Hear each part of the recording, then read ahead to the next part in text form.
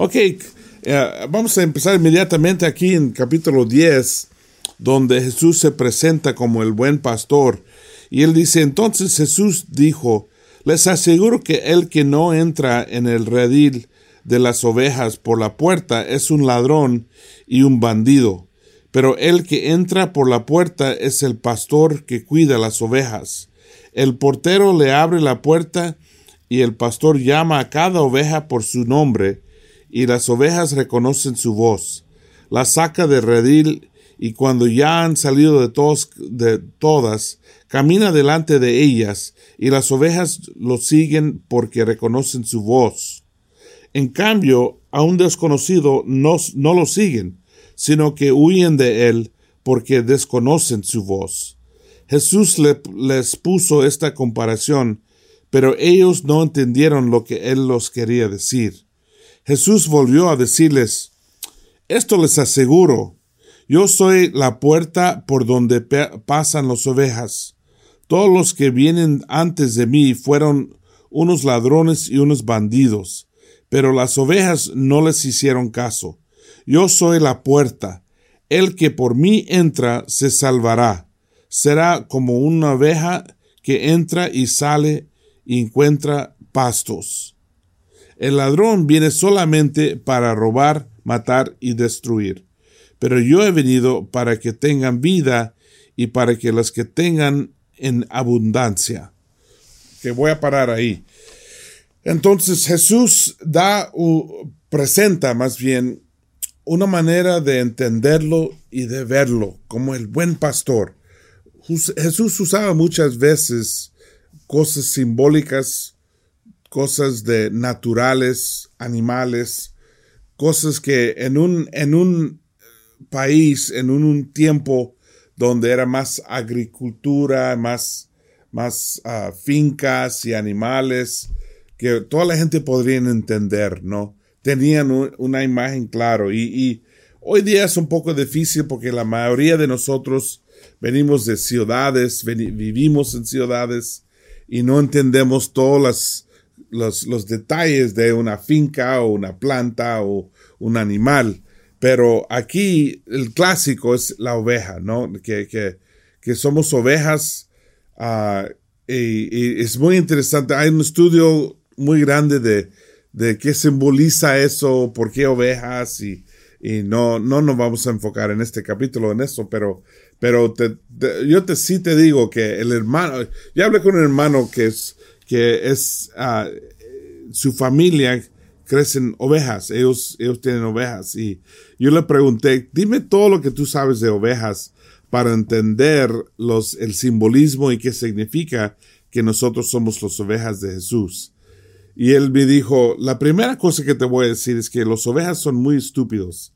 Y yo, uy, qué increíble que son estúpidos. Y él dijo que, bueno, son animales lindos y los quieres mucho y ayudan mucho en sentido de económicamente y tienen un valor grande, pero en cuanto a ellos solos son bastante tontos, no saben mucho, se pierden fácil, buscan pasto mejor en otro sitio y se pierden o pueden caer en un río, especialmente cuando tienen mucho el pelo grueso, que si se mojan pueden tumbarse y no pueden pararse de nuevo y son muy dependientes a los pastores.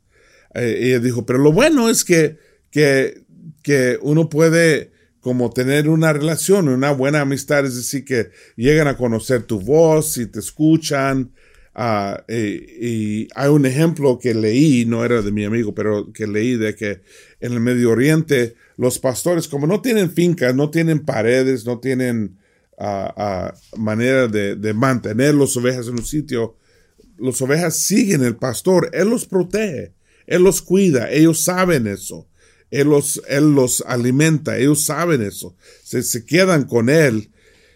Y a veces aún mezclan sus rebaños, ¿no? Un pastor con otro pastor, y ya en el fin de día llaman a sus ovejas y salen, así los separan, porque cada uno reconoce las voces de sus pastores, y que la relación entre el pastor y la oveja es una relación estrecha, ¿no? Que los conocen unos a otros, y la oveja da su pelo para, tú sabes, para hacer ropa y cobijas y materiales, y también presenta carne, ¿no? Cuando en tiempos indicados y festivales, y también leche, también muchas cosas, ¿no? Que vienen para el pastor de las ovejas.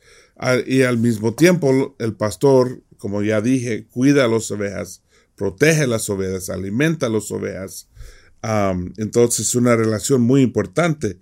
Y Jesús dice que Él es el buen pastor, el que conoce todas sus ovejas, el que ama sus ovejas, el que protege sus ovejas y los lleve a pastos verdes donde pueden disfrutar de la comida, del pasto que está ahí. Y Él dice, al contrario, los malos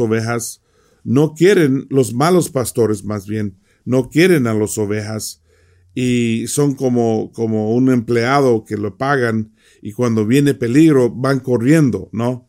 Y el contraste está ahí. Los fariseos están mirando, los líderes religiosos están mirando, y obviamente Él está criticando a ellos, ¿no? Que ellos no cuidan a las ovejas, más bien ellos hacen sus vidas más difíciles, ¿no? Y para nada los protegen de Satanás.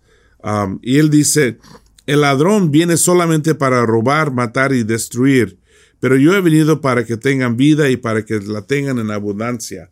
Que el ladrón, y hay ladrones ahí que quieren destruir tu vida. El mal pastor no hace nada para proteger, y no es que quiere destruirlos, pero no está ayudándolos. El ladrón sí quiere destruirlos, y el ladrón sería como Satanás, ¿no? Y yo soy el buen pastor de su vida para sus ovejas. Pero el que trabaja solamente para paga, cuando ve venir al lobo, deja las ovejas y huye, porque no es el pastor, y porque las ovejas no son suyas. Y el lobo ataca a las ovejas y las dispersa en todas direcciones. Ese hombre huye porque lo único que le importa es la paga y no las ovejas. No, y eso es como liderazgo malo, que no cuida a las ovejas, que no cuida a su prójimo. Y son personas que quieren disfrutar, no quieren fruta de las ovejas, pero no quieren cuidarlas, no quieren poner su vida en peligro o pelear con lo malo que está afuera. Pero Jesús, al contrario, es el buen pastor. Y es importante entender eso, que Jesús no es, yo creo que muchos miran a la religión como es nada más Jesús tratando de controlarlos, ¿no? Tratando de controlar todo, ¿no? Pero no es cierto. Él es el buen pastor. El buen pastor no controla a las ovejas, cuida a las ovejas, protege las ovejas, guía a las ovejas, los lleva a sitios buenos, los lleva al agua pura, limpia y buena, y los lleva a un lugar donde están protegidos en la noche para que el lobo no lo ataca y no los lleva. Y si ellos se mantienen fieles al pastor, y si no andan perdiéndose y escapando a otros sitios, el pastor los puede cuidar y proteger, porque siempre hay lobos allá buscando comer las ovejas, ¿no? Y destruirlos. Y más bien, el buen pastor quiere darles vida y vida en abundancia. Y como ya enseñé una vez, pero lo voy a repetir aquí porque es importante para entender esto, que Jesús quiere darles una vida, dice vida de abundancia.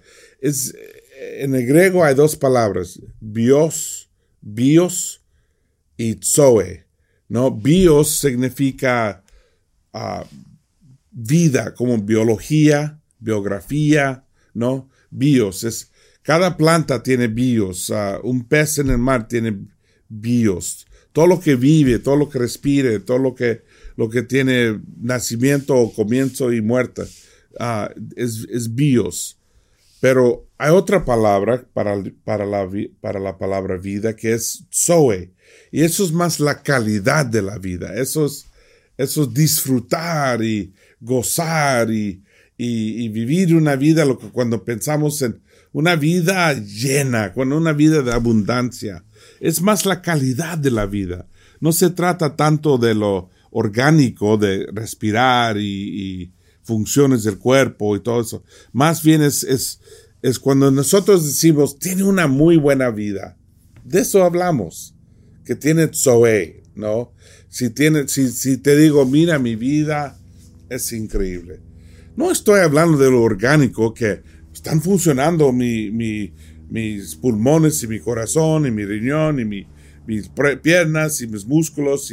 No estoy hablando de eso. Estoy hablando de mis relaciones, tal vez mi situación mental, emocional, que son buenos, ¿no? Entonces, eso es lo que él está hablando, de que el buen pastor quiere que sus ovejas tengan vida en abundancia. Yo creo que todo el mundo busca una vida en abundancia. Todos quieren una buena vida. Todos quieren una vida llena de bendiciones y de amistades y de esto y esto y esto y esto. Pero pocos saben dónde o cómo conseguirla. La mayoría de la gente van buscando por dinero, por relaciones, por forma física, por talento, por educación, por maneras diferentes, pensando, eso me va a dar la vida en abundancia. Cuando no es cierto, no te va a dar la vida en abundancia. Hay mucha gente rica que son miserables, que no tienen vida en abundancia.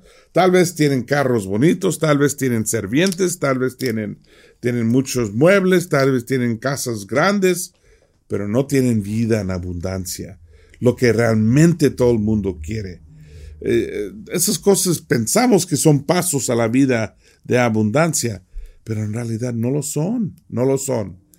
Lo único que te puede dar en una vida abundancia es Jesús, el buen pastor. Él es el único. Dice en 14, yo soy el buen pastor, así como mi Padre me conoce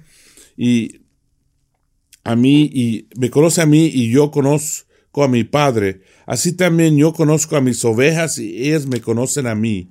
Yo doy mi vida por las ovejas. También tengo otras ovejas que no son de este redil y también a ellas debo traerlas. Ellos me obedecerán y formarán un solo rebaño con un solo pastor. Y yo creo que bueno, primero en esta parte dice que él, siendo el buen pastor, tiene una buena relación con el Padre. Y el Padre una buena relación con él. Y sus ovejas tienen buena relación con él también. Es importante siempre entender que el cristianismo, nuestra fe, nuestra religión, se trata completamente de relaciones. Tu relación con Dios, tu relación con Cristo, tu relación con los demás alrededor de ti, tu esposa, tu esposo, tus hijos, tus amigos. Todo se trata de relación. Y buena relación es buena vida cristiana. Malas relaciones es mala relación cristiana.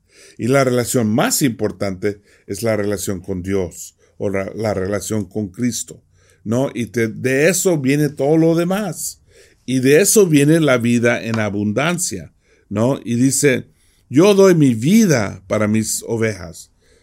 Cristo, bueno, esto era antes de la cruz, ¿no? Cristo ya sabía que iba a sacrificarse para nosotros y dar su vida para que nosotros pudiéramos tener una vida eterna con Él. Él fue a la cruz para pagar el precio de nuestros pecados. Entonces, Él sí tiene, de un sentido, derecho a nosotros, ¿no? Él nos compró con su vida. Él nos compró sacrificándolo todo. Una vez Jesús dijo, el amor verdadero es dar tu vida para tus amigos. Y Él hizo eso. Entonces, Él es el buen pastor. Él da todo para nosotros. Él no nos usa para su bienestar. Él está bien. Él trabaja para nuestro bienestar. Él siempre está buscando maneras de ayudarnos a nosotros. Y algo interesante que dice aquí, y dice, también tengo otras ovejas que no son de este redil, y también a ellos debo traerlos. Y hay mucha plática de quiénes son. Yo creo que la respuesta más obvia es que él estuvo hablando de los gentiles, ¿no? Porque hasta ahora todos sus discípulos son judíos. Y él sabía que un día él iba a formar una iglesia de toda la gente, de todas naciones, de todas razas, en una iglesia. Y por eso él dice, ¿dónde está? Dice, también tengo otras ovejas, pero no de este redil, y también a ellos debo traerlas. Ellos me obedecerán y te formarán un solo rebaño con un solo pastor. Es decir, que a pesar de que vienen de muchos países, muchas lenguas, todos los colores de piel, todas las culturas diferentes, van a ser un solo rebaño, con un solo pastor, que es Él. Entonces, realmente Él está pintando una visión de quiénes va a ser, ¿no? Y cómo va a ser su iglesia, y cómo va a ser su puesto en su trabajo, y lo que Él hace en este mundo que va a ser tan increíble. Pero yo creo eso. Algunos dicen que no, que hay otro grupo que viene, o ahora mirándolo hoy día, dicen, no, nosotros somos su rebaño, los gentiles, pero un día va a traer a los judíos también. No creo, porque ya estuvo hablando con los judíos, y fue a ellos a quien Él dijo esto y explicó esto a ellos para que entendieran quién es Él. Luego dice, en versículo 17, el Padre me ama porque yo doy mi vida para volverla a recibir. Nadie me quita la vida, sino que la doy por mi propia voluntad. Tengo el derecho de darla y volver a recibirla. Esto es lo que me ordenó mi Padre. Que Él sabía que iba a morirse, ¿no? Y pagar el precio para nosotros. Y no, nadie lo iba a quitar, nadie lo iba a quitar la vida. Él iba a dar su vida para nosotros. Otra vez el mismo tema de porque eso es lo que hace un buen pastor. El buen pastor, si ataca un grupo de lobos, el buen pastor está ahí peleando, tal vez dando su vida por ellos. Y así es el buen pastor. Cristo dio todo para nosotros. Él es el nuestro pastor. Él se entregó 100%. Lo mínimo que podemos hacer nosotros es entregarnos 100%. Amén, hermanos, vamos a parar ahí. Ahí está capítulo 10 del libro de Juan. Que Dios les bendiga. Chao.